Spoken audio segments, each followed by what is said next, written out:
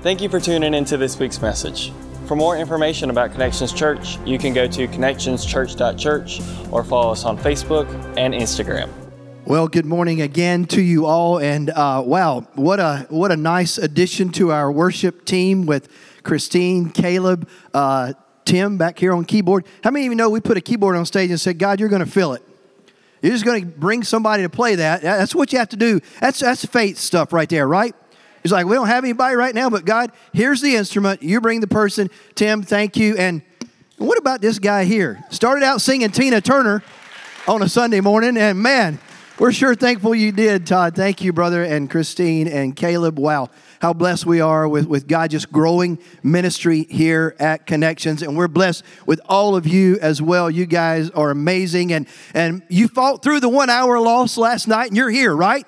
Let's give it up for you this morning that you made that sacrifice. And you're like, what hour? I don't care. I'm going to worship God with my church family. So thank you all for pressing through that, the rain, everything else. And how many of you know better days are coming, longer daylight today. The sun's going to shine soon, but the sun, S-O-N, is shining bright right here, right now. So grab your outlines, get ready to follow along. We are in the book of Nehemiah. I've been in a great study looking at his life and what God did through him. And as we get started, I want to quickly take us back to the beginning of the study and once again remind us all of our purpose. Would you write that word down somewhere on your outline in your notes? That word, purpose.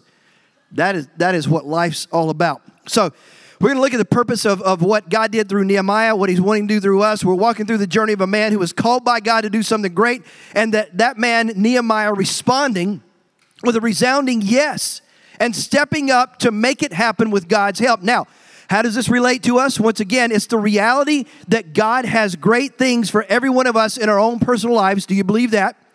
Because if you don't, man, you're going to miss out on everything God has for you for the rest of the morning. God has something great for you and to do through you in your own personal life, as well as our church here at Connections. We believe that with everything that we are. So sometimes along the way, life gets broken down, right? Things happen. As Jerusalem was in chaos there, the walls were beaten and battered and broken down and had been burned up. God called Nehemiah to lead a restoration project there, and God is calling for us to see a restoration project take place in our lives and in our church body and in our community, and I believe it's going to spread throughout the U.S. and around the world. So that's to catch us up. Because if you don't grab a hold of the purpose of God in your life, then you're going to miss life itself, because life is all about following the purpose that God has put us on this planet for. And if you believe that, turn to your neighbor and say, I believe that. How about you?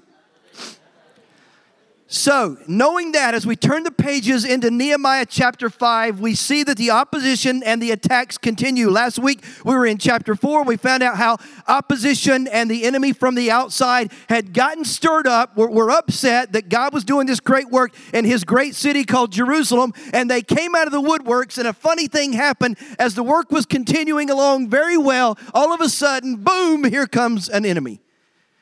Have you noticed how that pattern just happens constantly in our lives? You're determined. I mean, we're in March now. 2019 is almost a quarter of the way through. Some of you are determined this is going to be a year of change. God's going to do some great things. I'm going to be obedient to him. I'm going to see God transform me in certain ways and areas of my life. And you get started with a bang, and you're off with flying colors, and all of a sudden, a few weeks, a few months into it, and whoop, the wheels seem to come off a little bit. Why? Because the enemy does not want to see what God's purposes are for your life come to fruition. He does not want to see that take place. He does not want to see you accomplish everything God has scripted out for your life. So he's going to do everything he can to derail that and to stop it.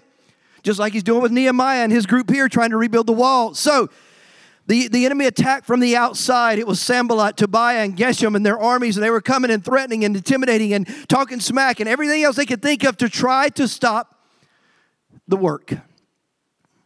We're in March 2019, as I said a moment ago. A little bit in this new year, and some of you are struggling already. Hear what God has to say to you today. So as we turn the pages into chapter 5, we find out there's a funnier thing that happens, and I put that as the title of this morning's message, which is funny, but it's not funny. And this funnier thing that happened was a new enemy come up. This one I think you might be a little familiar with as well. It's called the enemy of internal opposition. You see, what happened is they began to turn on each other. You ever notice how that happens with a group of people? When you get two or more together for whatever it is, maybe it's your work. Maybe where you work, you have a group of people, at least two people and maybe more. Or maybe it's a civic group that you're a part of. Maybe the Cub Scouts or Boy Scouts, or I don't know about them anymore. But anyway, whatever other groups you might be a part of that has two or more people. Maybe it's in your family. You ever notice this? When two or more are a part of a family, sometimes it's good to be a lone wolf. Maybe, I don't know. But anytime you have more than one person, then you're liable to have some conflict amongst the humans, right? Isn't that pretty much so the way to put it? And so that's what we see in chapter 5 takes place. Now, the truth of the matter is there are still problems with division among the faithful today. Of course there are. Internal problems destroy more churches than external problems. Satan would rather cause division in churches than anywhere else. How many of you believe that to be true? Let me just see a show of hands. In my time of ministry, you haven't even had the question yet, but you're excited. Yeah, I got my hand up. I love that. In my time of ministry and the places I've served at, I've never experienced a church split. Thank God. But how many of you sitting inside this room right now, you've been at a church that had a split? Let me see your hands. As a matter of fact, just stand up. I want to see you stand up. Not that you were the cause of it. By no means, we're not saying that's the case. But you were at a church that had a split while you were there. Stand up. Now take a look around at these beautiful people standing right now. That's probably a third or more of this group in this room Sunday morning here, March 10th, 2019. How tragic that is. You can sit back down. Thank you for your help. How tragic that is. But Satan loves nothing more than to come within, inside the church walls, and start stirring the pot and turning us against each other. And that's exactly what's taking place here. And I'm going to give you a quick synopsis of what's going on and what the problem, so to speak, was here. But we want to see the greater problem. You see, what happened is everybody had said, yes, sign me up. I'm going to help rebuild the wall. And everybody went to work with Nehemiah, and things were taking place at a rapid pace. They were working day and night. How many remember last week? They were working, some of them with a tool in one hand and a sword in the other hand. They would not stop. They would not be deterred by the outside enemies that were coming to attack them. And man, they were working themselves like crazy. But a funny thing happened. There are some wealthier Jewish people there in that day and time, just like there are now. And we've got all levels and walks of life that are together in these groups that we have, and even in our churches. And a lot of the Jewish workers were not wealthy, and so they were struggling financially. And so while they were working, they weren't planting. Because how many of you know back then there wasn't a Walmart and there wasn't a McD's or thank God, Chick-fil-A. It would have been nice to have one back there, but, we have that now. So it's not as easy as just go to the grocery store and buy your groceries. How many of you still plant a garden? Let me see your hands. Like 3, 4, maybe 5 of you. Back then, that's all they had. So they didn't have the opportunity to go out there and grow their food and take care of business in that way. So they were working on the wall. And so what happened is they were getting hungry. And the wealthier Jewish people had some money to spare and had some food to spare. And so what happened is they started borrowing money. The poor started borrowing money from the rich. But the richer people were putting these heavy, heavy interest rates on the money they were lending to the poorer people. Now remember, these are all Jewish people. They're all, quote unquote, family, so to speak. They're all supposed to be a part of this team that's building the wall.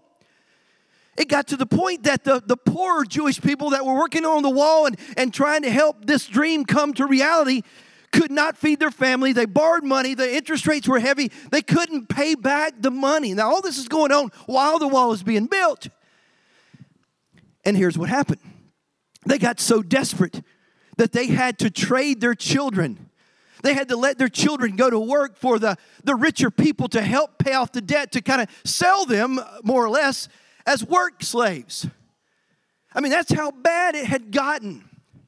And so when all this is going on, while all the time, bang, bang, bang, the wall's being built, there's this growing sense of frustration and hurt and bitterness and division. And so Joe Worker over here on one corner starts talking to his buddy beside him that's working away on the wall and said, can you believe what they're doing to us? We're out here trying to help make this dream come to pass and build this wall and restore God's glory. And the whole time, man, our brothers and sisters in God are taking advantage of us. And they're charging these humongous interest rates. And now we're having to sell our kids off and to pay off the debt. And we don't even have money. We don't have food, man. We're in a bind. And so the next thing you know, it's grumble, grumble, grumble, complain, complain, infighting, backbiting, hurt, disappointment, frustration. Any of you ever had those things in your life? I know I have. And so when that happens, work starts what? Slowing down. Progress starts grinding to a halt. And Nehemiah's up here trying to lead this whole project, and he don't know what's going on at first, and he hasn't heard the rumblings, and he's unaware of the problems that are brewing amongst the family, so to speak. But believe you me, eventually he finds out. Because I'm going to tell you, same thing happens in a church.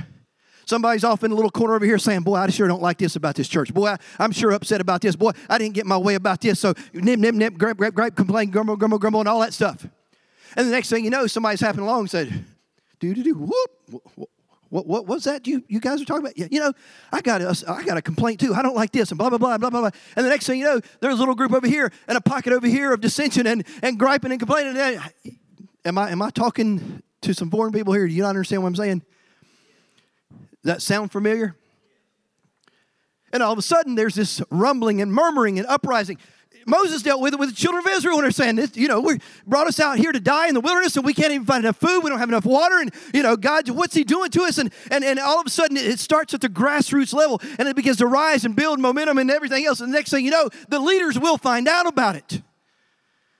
They're going to hear that stuff. And I'm just going to tell you right here from the pulpit this morning on Sunday morning, 2019, March 10th. Again, that's the third time I've said that. I believe God wants to do something indelible in us and not forget this date.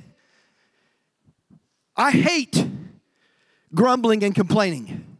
I hate division. I hate it more than anything else. I hate that poison because it spreads through a group and it will kill the fire of God that he's trying to burn bright in and through his glorious church, to be that church without spot or wrinkle or blemish, so that we can be that testimony to a lost and dying world. And that's exactly what Nehemiah is encountering right here in chapter 5. A bunch of grumblers rising up. Now, let me tell you, these people had a legitimate gripe. I'm not saying that. They did not. But how they handled it is not biblical. It's not of God. Instead of doing what they did and grumbling, complaining, slowing down the work, they should have went to their leader, their pastor, so to speak, Nehemiah, and said, Nehemiah, if we could have a moment of your time, we've got some concerns we want to share with you that we're struggling with. He, as a good leader, a good pastor, as God's appointed man for this assignment, would have said, please come in and let's sit down and let's talk about what you're going through and what's happening, so we can seek God for the right answer. Because here's the deal. Jewish law did not mind you lending money to your Jewish brethren. That was permissible. Everybody understand that? However, Jewish law did not allow you to tack interest on that money. So in other words, Todd, if I borrowed $100 from you, then that's all I would be required to pay you back is that $100, not $140 for allowing me to use that money like the banks like to do. You know what I'm saying? They want to get more money than what they lend to you.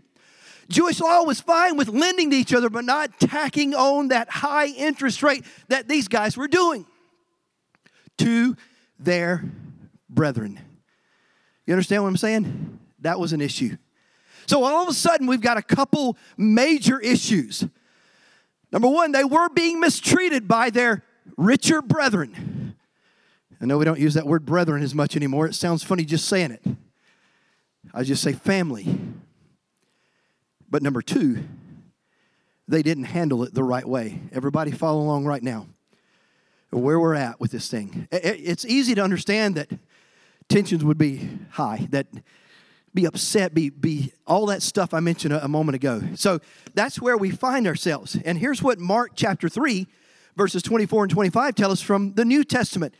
A kingdom divided against itself shall not stand. Have you ever heard that before? Another translation says, a kingdom divided by civil war will what? Collapse. will fall apart. Similarly, a family splintered by feuding is going to divide. Division can destroy any group, organization, or nation. The persistent growing division we see in our nation today is a very dangerous thing because division is the biggest factor to destroying an entity from within, churches included. That's why more churches close than any other reason. It doesn't take big numbers. It can happen with 2. It can happen with 2,000. It can happen with 200. And if you do not deal with conflict and division, they will damage or destroy the work of God, not only in a group, but also, look at me, in our lives personally. So I believe God has some powerful lessons on what that looks like in dealing with this the right way. And I believe we've got to grab a hold of that as a church because we're on the cusp of another wave of God doing amazingly big things here at and through Connections Church. I sense it, I feel it, I know it in my bones and in my heart. So what do we do when this happens? Because at the root, and I put this at the top of your outline, at the root of every internal conflict and disharmony is always this monster of a thing called selfishness. Some of you want to bow up and say, Pastor, I don't believe that to be true. I do. I really do. Because if you will take a look at what God's word says to us in James chapter 4, verse 1, it says specifically and directly, what causes fights and quarrels among you? Don't you love that question? I mean, I know James was dealing with a similar issue here. He's frustrated. In the New Testament church, some things were not going right, and where he was serving and taking care of people, they were having conflict, and they were having division, and they were about to blow up and collapse. And he says to the people there, hey, listen to me. What's bringing this on? What is causing these issues amongst you that you're gonna blow up at each other, you're gonna fight, and you're gonna walk away, and this whole thing's gonna collapse? And then he identifies the answer. He says, don't they come from your selfish desires that battle within you? Would you do me a favor and write the words I want somewhere on your paper, your notes? Some of you got notebooks and you're tracking, you're writing all kind of stuff. That's great. Maybe you got your notes. Put I want on there. And after you've got those words clearly written on whatever you're writing it on, would you take your marker and make a circle around them? And then once you've got that circle around them, would you just take your marker also and put a big X mark over that? Isn't that simple? But doesn't it show us that, listen, Paul said, I am crucified with Christ. I live, yet it's not I that lives, but Christ lives where? Within me. So at that point in time, listen, folks, I literally don't have any more rights to nothing. That my rights die there on the cross of Calvary with Jesus Christ himself. That what I want, what my agenda is, what I'd like to see happen, what I prefer, none of that lives in me any longer. If I am crucified, if I'm not, then guess what? That stuff's going to rise up in me and say, I want this, I deserve that, I like this, I prefer it this way, and on and on and on and on and on and on and on. But that's not who Jesus is. Matter of fact, we had this discussion. Somebody interacted with me on a text stream this week and said, is it okay for me to not want that, but be willing to give in to Christ? And I said, yes. Jesus himself struggled with that in the garden right before he went to be crucified. He said, Father, if it be at all possible, take this cup of death from me. Nevertheless, not my will, but yours be done. So if we are crucified with Christ, you can take your wants and wishes and rights and wad them up and whoop, throw them in the garbage heap because they no longer are to exist in us. And this is what James was trying to convey to his congregation, what Nehemiah is trying to convey to his congregation, and this is what I'm trying to convey to my congregation this morning. Our rights be gone, and only what Christ has for me be resurrected to life. So what's the remedy for division? Because I'm going to tell you, Nehemiah knew that he was right on the line of this whole thing going south. You hear me this morning? It was heading south quickly if he didn't do the godly right thing. So number one on your outline, here's what he does. He gets ticked off. You're like, wow, we're in church, Pastor. Would a godly man get ticked off? I don't know. I mean, Jesus was so meek and no. Sometimes you got to get mad. Jesus did. I mean, remember a story about him walking to the temple and getting him a whip and saying, this is over. Overturning the money table. He said, this is a house of prayer, but you've turned it into a den of thieves. Get out. That's your meek and mild Jesus. That's the one who said, you can be angry, but you don't have to sin. You don't have to cross that line. And there's a righteous anger that should rise up in us. And let me tell you something right now, in the day and time we're living in, there should be a righteous anger rising up in us with what's happening in our nation, where they're legalizing murder of babies.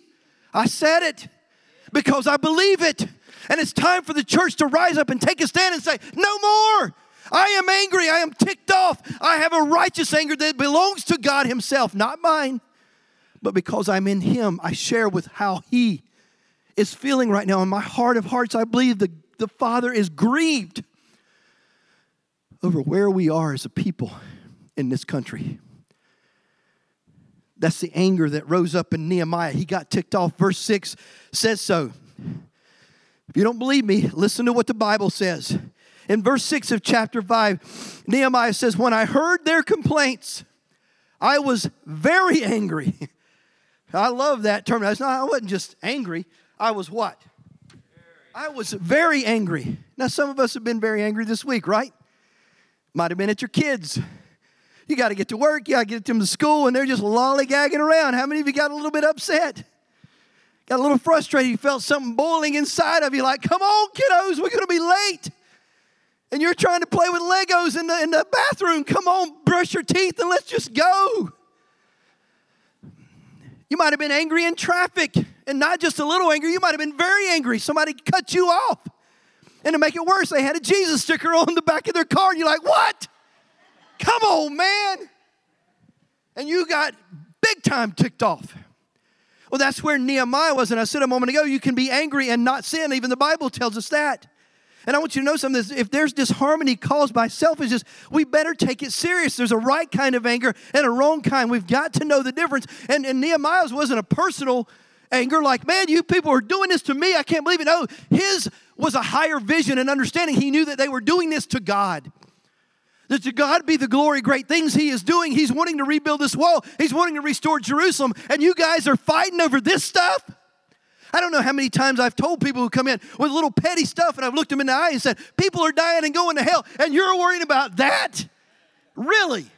How are you going to stand before God one day and say, well, God, you know, I just didn't like the color of the walls in that church, and I tried to tell them 14 times they needed to paint a different color. And who cares about the color of the walls in the church? And not that anybody's complaining about that. It's just a hypothetical illustration I'm using here. But here, get with me and understand that there are greater priorities. And Nehemiah was a man who understood the greater vision. And he also understood that this was a hinge point. And that's why he was angry. And then secondly, we see that he took a time out to stop and think. Now, there's where a lot of us miss the boat. And I'm confessing it with me. I know I've got a short fuse at times. Sorry.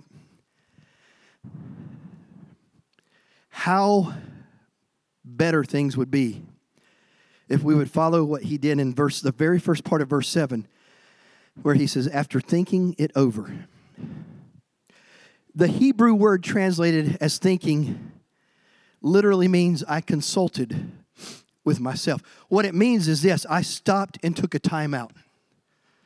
How many of you watched that game last night? I'm talking about the rugby match between Europe and Scotland. I'm just kidding.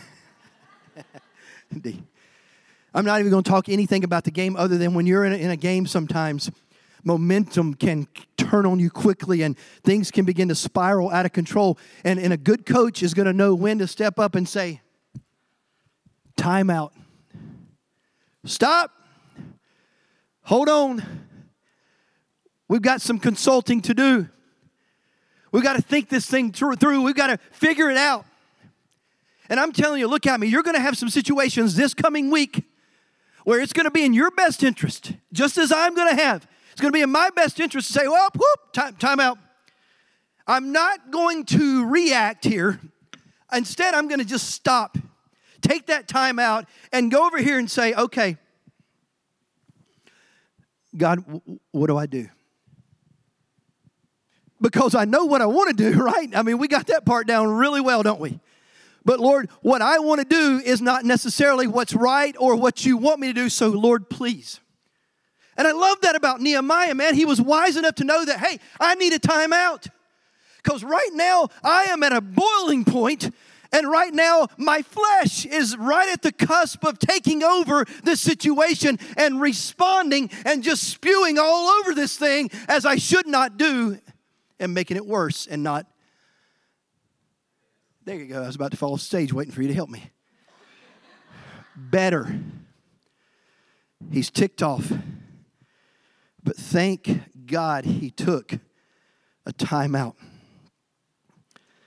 James 1:19 and 20 tells us, understand this, my dear brothers and sisters. Man, God's word is so rich. That's not even the part that I really want you to get, but dear brothers and sisters, man, if we could just value one another in that way, wouldn't the church be even better than it is already? I'm going because I'm going to get down the road. I can't right now, but understand this, my dear brothers and sisters, you must all be quick to listen, slow to speak, and slow to get angry. Human anger does not produce the righteousness that God desires. There is a great difference between human anger and God's anger. We've got to stop, take a time out, hear from the Holy Spirit on what and how we are to proceed. Then third, Nehemiah spoke out about the issue. Verse 7 goes on to say, after thinking it over, man, I love that. There is a multitude of wisdom right there in that statement. After thinking it over, I spoke out against these nobles and officials, and I told them, you are hurting your own relatives by charging interest when they borrow money. Here's what I love about him, because I strive to be the same thing. He's direct about the problem. He's not going to sugarcoat it, dance around it, pretend it doesn't exist. No, he comes right out and says it. After he takes some time to stop, process, and pray and figure out his right response, then he steps up to the mic and he says, hey, here's the problem. You guys are abusing your own family members. You're taking full advantage of them in a terrible way. And he calls them out on it directly. He addresses the way they were sitting. He's just gotten here. He's just new to the leadership position. And he's going to change things by addressing things that they've been doing wrong for years. I love that. He has some gumption. He has some guts. He's daring to stand up and say, this is wrong and it's got to stop. Now, let me just say on a side note, he's doing this as a leader with the authority that the king has given him to serve over these folks and this situation that God has given him more than anything else. He's doing it as a leader. Sometimes, you know, what happens is in our personal lives, we get a little sideways with each other, don't we? Thank you, Jesse. Sometimes we don't always rub each other the right way. Sometimes we rub each other the wrong way. And I'm telling you what, the Bible is very clear on this. It tells us in the New Testament we're to go to our brothers in love and reason with them. And if they won't hear us, then we're to go and take some people with us that love Jesus and love us and sit down with them and say, hey, let's try this again. And if they won't do that, then we take them to the church and then we as the church leaders process it and say, hey, if you don't get on board, you know, I counsel like this. I look at people and say, there's a sin problem somewhere in this situation. What we've got to do with God's help, find the sin problem, remove it from the equation, and I'm telling you, the unity of the Holy Spirit is going to bring us together and we're going to walk in love and this junk's going to be behind us. You're like, well, Pastor, I go to a psychologist that's got 14 years of school and training for that, and I don't care. I go to the King. He's got eternity back in him. He's got all the wisdom that will ever be, and what he says is that there's some kind of issue there that's rooted in a sin problem. Get the sin out, and you'll be amazed at how clear things get. But the problem is we don't like confrontation. We run from it instead of running to it. Now, I'm not in here saying, hey, love confrontation. If you're that kind of person, I love stirring stuff up, then you got some other issues you need to deal with. But what I'm saying is the mature, healthy disciple of Christ will be able to go in love and process issues properly. The immature believers will create more and more and more of a mess, and it will never improve because they don't know how to improve it, because they're not being obedient to what God's word lays out is the proper model for reconciliation. So what Nehemiah is dealing with is a little bit different here, but if we go by a personal situation, we look at Matthew 18 and follow the advice there in verses 15 through 17, where we go and love and reason together and work things out as Christ would live it. But let me tell you something, and hear this, look at me right now, don't miss this. If you follow that model that's laid out in Matthew 18, and one of the people involved will not repent, will not get on board, then the Bible clearly tells us at the end of verse 17, treat that person as a pagan or a tax collector, because they are locked into their sin and they're unwilling to repent of it and change. And at that point, all you can do is pray for them. You're like, well, man, that's awful harsh, Pastor. I didn't write it. I'm just sharing it with you. I don't like to get there, but I'm telling you this morning, I've had to get there with a number of people in my life, especially in the ministry side of things and in my personal side of things, and it breaks my heart because I love people. I'm going to tell you the most fulfilling part of life is relationships with people. And on the other side of the coin, the most frustrating part of life is relationships with people. It's just crazy two-headed monster, but man, that's just the way it is. But the gospel is very clear on how you process that as in your personal situation or as a leader. And Nehemiah did the right thing as a leader. Listen, Titus 3, verses 10 and 11, Paul tells the pastoral leaders, if people are causing divisions among you, give a first and second warning. After that, have nothing more to do with them. For people like that have turned away from the truth, and their own sins condemn them. I'm going to tell you, I've walked down that road on multiple occasions, and it is tough. I've walked down that road on people that were really close in my life, that people would have said, oh, you should rally around them because they are so-and-so to you. They are connected in this way. I don't care. If they are not following the truth of God's word, I can't embrace that. I can't condone that. I can't endorse that. All I can do is say, I have worked with you. I have strived with you. I have begged with you. I have prayed over you. I have done everything I know how to do as a pastor, as a friend, as whatever you want to fill in the blank that they're connected to me. But you will not heed the truth of God's word. And instead, you continue to hurt people and cause division and cause strife. And you will not change. So I have to release you and pray for you.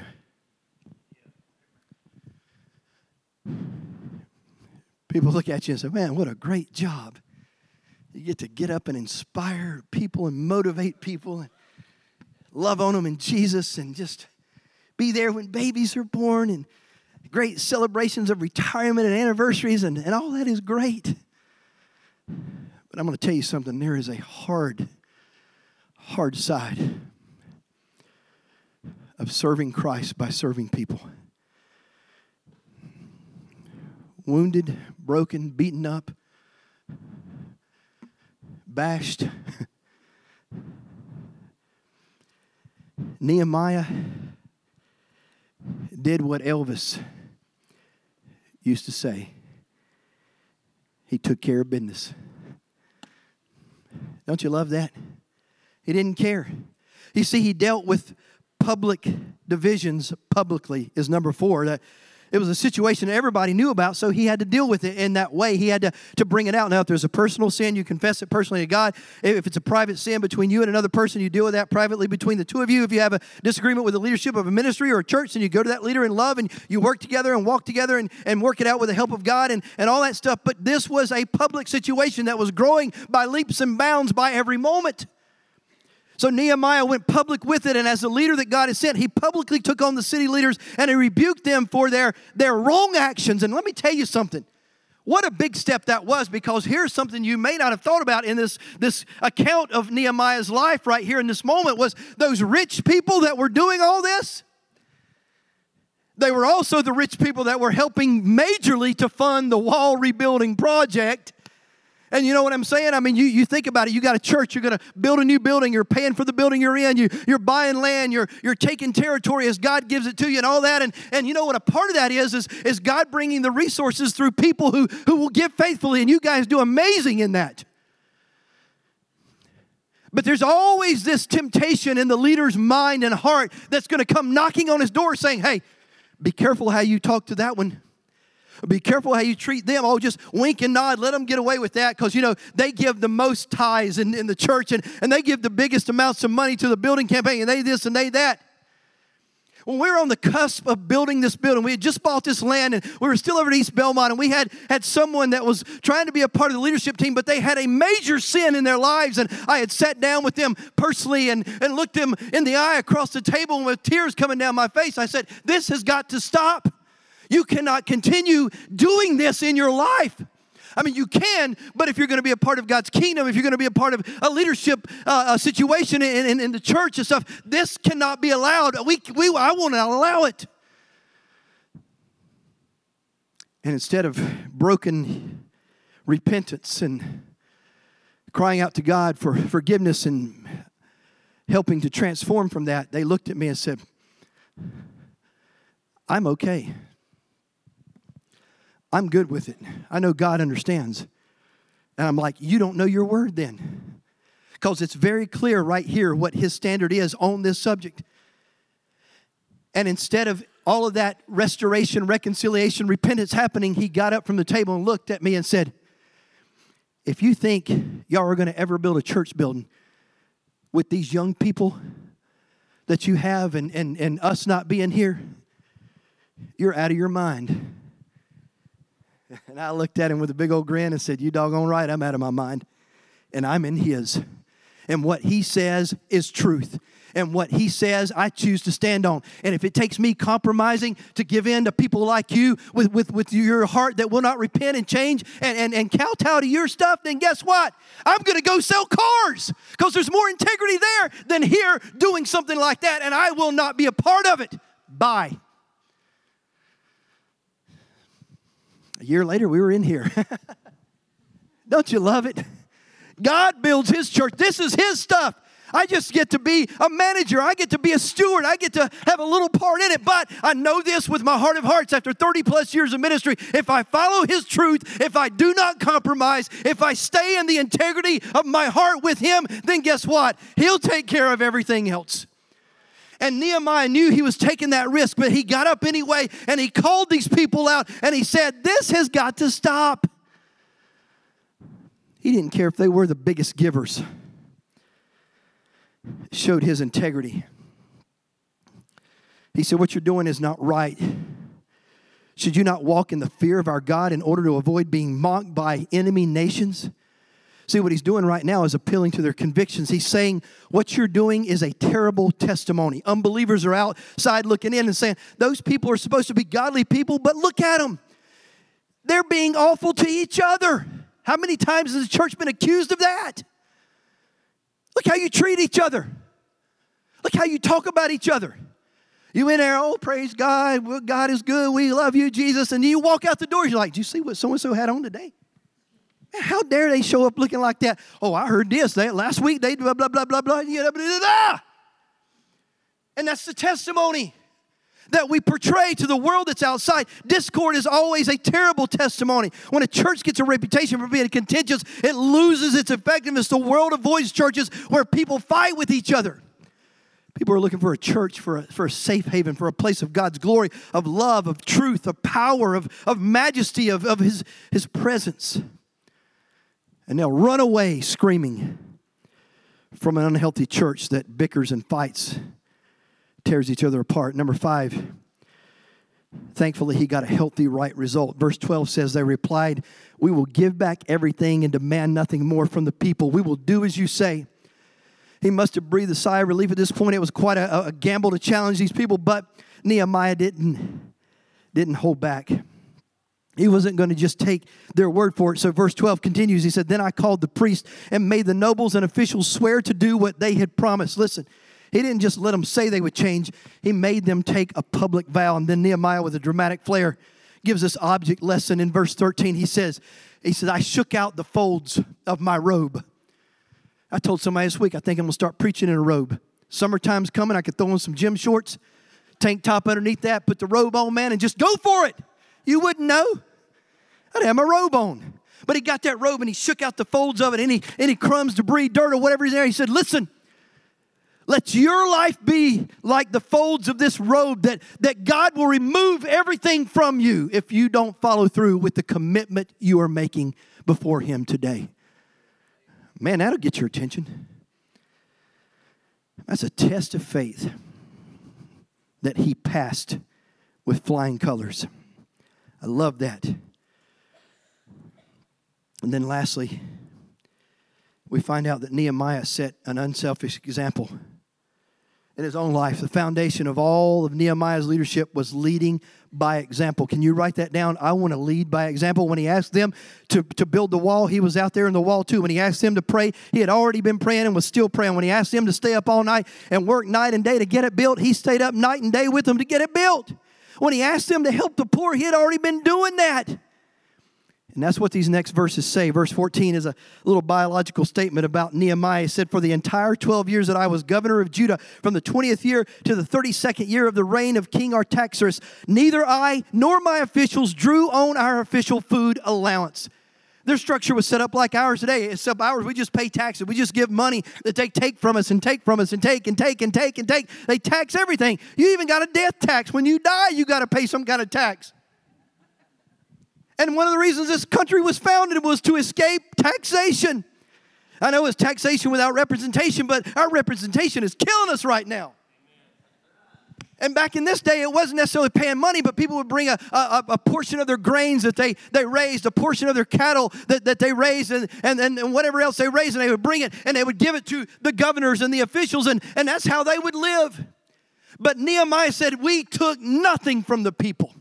Man, I love that. Instead, I just gave and served. He wasn't applauding himself, patting himself on the back, but he was setting the example. Nehemiah was a man of action. If he needed it done, he was going to go out there and do it with them and show the way by doing it. I'm telling you, man, I love that.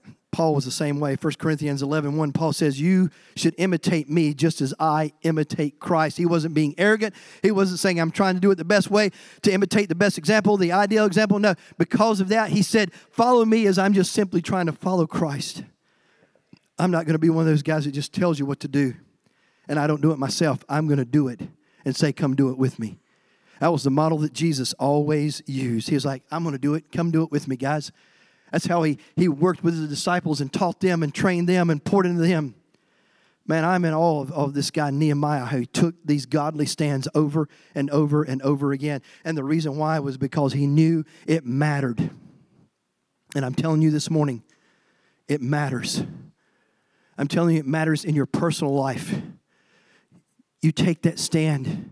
You don't back down or bow down to the idols of this world or to compromise. You stand strong on the Word of God and what He has called us, the standard in which He has called us to. And we do that as a church body. Look at me, guys. All of hell can't stop us when we do what God's called us to do in the way in which He's called us to do it. Would you close your eyes with me just for a moment? So what is your responsibility as your eyes are closed and we finish this part of our service? If Connections is your church family, Ephesians 4:3 is essentially our job description given to us from your pastor. From now until Jesus comes back. And listen to what it says to us. Ephesians 4:3 declares, make every effort to keep yourselves united in the Spirit, the Holy Spirit, binding yourselves together with peace. I love that. Make every effort to keep yourselves united in the Spirit, binding yourselves together with peace. That's the job description. Make every effort for unity and peace in Jesus Christ. That means make it a huge priority to promote unity and harmony in our church, in our families, in every part of our lives. The fact is, whenever you've got a group of people, internal differences are inevitable. There are going to be differences. There's no such thing as a perfect church or perfect family or perfect business or office, school, etc. There's going to be conflict, but God wants us to minimize that for His glory. The testimony of a church should not be beautiful buildings, great sermons, awesome music, but how we love one another. That is the true mark of Christianity. John 13:35, Jesus said, "By this they will know that you are my disciples, if you" what? "Love one another." Guys, individually we can do quite a bit through Christ, but man, together, corporately, all of us, we can do so much more. So here's the two ways of a prayer call right now that I feel the Holy Spirit challenging my heart. The first one is if there's conflict between you and Christ, if you and God's relationship is not all that it's supposed to be, if there's something there that's tripping you up, if there's some conflict, there's some disagreement on something, I don't know what it is, but if your life isn't right with Christ Jesus right now, it's time to take care of that business first and foremost, because if the horizontal is not right, the vertical can never be right. So if you're in this room and you say, "Pastor, you know what? There's some challenges there. There's some problems. There's some sin. There's some junk. There's some stuff I need to make right with my God this morning." Would you just raise your hands all across this room and say, "Please pray for me today. I don't want anything to be between me and Christ. Anything at all." Would you just slip your hand up? "Yes, sir." How many others would say, "Please don't forget me this morning. I need to confess and repent and change some things in my life"? "Yes, thank you." Who else would say, "Hey, that's me. I've got some stuff going on, and boy, I need Jesus to come and change that"? Can I see your hands as well? And maybe you're in this room. "Yes, thank you." Maybe you're in this room and you say, "You know what? I've got some hardship between me and some people, me and somebody." Maybe it's just one, maybe it's more than one, but there's some conflict in an earthly relationship that with all I can do, I need to strive for the unity and peace and forgiveness and restoration in that situation. Can I see your hands across this room if you're there? Thank you, thank you, thank you. How many others? Just join these and say, "Pray for me." "Yes, yes, yes." Anybody else? Just lift your hands up right now. "Yes, ma'am, thank you." "Yes." How many others? Just lift your hands up. God's here to restore and rebuild the broken things in our lives, and that includes relationships, folks, big time. Those are huge, huge, huge. Anybody else would say, "Pray for me" right now in this moment? There's one other thing that just hit my heart, and I know I said two, but if you'll allow me some grace. This whole thing of a church family. Maybe you've had some hardship within the family. Maybe you've been a part of it. Maybe you caused it. Maybe you joined in. Maybe you were on the fringe. I don't know, but I just felt in my spirit just now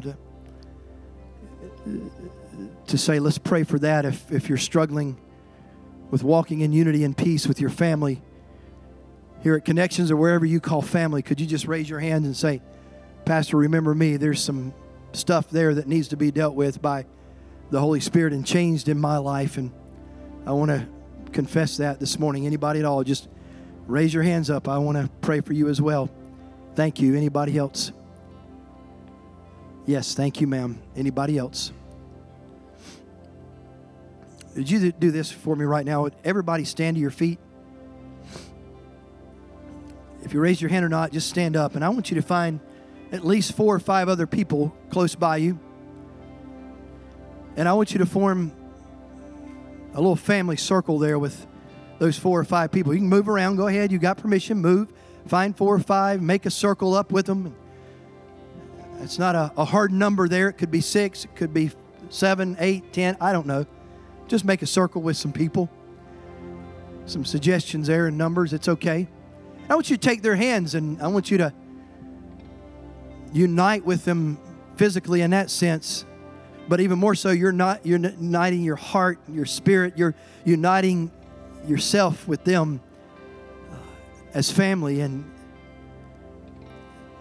I would venture to say within every circle that's in this room, there are at least one or two people that raise their hand for restoration with God and in a relationship with Him, healing and renewal in a relationship with somebody else, or a church situation and relationship that needs the healing of the Holy Spirit. So I'm just going to give a moment for you to start praying for each other. And you say, well, Pastor, I really don't know these people. And that's okay. You just begin to pray for that brother on your right and that sister to your left that you're holding hands with. You've already made the bigger step and took their hand in your hand, but would you just begin to pray for each other right now as a body of believers, the family of God here at Connections Church Belmont. And then I'm going to pray over us, and then we're going to worship together in song one more time in this service, and really let Him have it. Let Him have it all. Just surrender right now. Father, thank you. Thank you for the healing balm of Gilead that is flowing in and through this place right now. Thank you for the ministry of the Holy Spirit that is speaking to hearts, speaking to lives right now, and even prophetic words that are coming right now for one another in this room that you're working in and through, God. Oh, God, in our student ministry over here, that they're ministering to each other right now, and adults all across this room as they're ministering to each other right now. Thank you for that, Lord. Lord, your Spirit is real. Your love is real. Your power is real. Your presence is real. It's here. God, it's not something we have to conjure up or fake or imitate. God, you're real. You really love us, and you're really here to do a great work of restoration in our lives. The things that the enemy has tried to destroy and break down, and God, you are raising up right now in healing and restoration. Oh, Holy Spirit, come and speak to us. Flow in us and through us, God. We yield ourselves. Would you just open your heart completely and say, Lord, come by the power of your Holy Spirit and baptize me fresh and new and saturate my life. Bring your healing touch. Heavenly Father, heal and renew today. Those who raised a hand and opened their heart and said, Jesus, come and remove every hindrance from our relationship. Every broken place be restored and renewed, God. Lord, would you just go and do that work right now in all of our lives. Restore to us the joy of our salvation. Put your fire strong in us, God. And for those who said, Lord, I've got some issue and some conflict with people here that I live with, that I know, that I work with, that we were once friends, neighbors, co-workers, schoolmates, whatever it may be, God, family. Holy Spirit, you come and help us to make those first moves, God. Give us the boldness and the courage to reach out and say, hey, as much as depends on me, I want to see this restored. And I am here, and I am willing, and I love you, and I forgive you, and whatever God can do in us is more than we can do ourselves if we give Him opportunity. So, Lord, give us the courage to go and do that. And for those who have had church hurt, church situations, church family junk to happen, whatever it may be, God, I don't know, but you know, Lord. And some people raised their hand and said, yeah, I need some help there. Show up in a big way, because we are your bride. You want us to be without spot or wrinkle. We're the apple of your eye. We're that shining city on a hill. God, make us that and so much more. Make us that, Lord, and so much more. God, just come and do your work through us. And as we worship you this morning, we worship you in spirit and in truth, holding nothing back and honoring you with our hearts and our lives in this time of celebration. Would you just sing out to the Lord today, church, and give Him everything you've got in your life today as worship to Him. Thank you for tuning into this week's message. For more information about Connections Church, you can go to connectionschurch.church or follow us on Facebook and Instagram.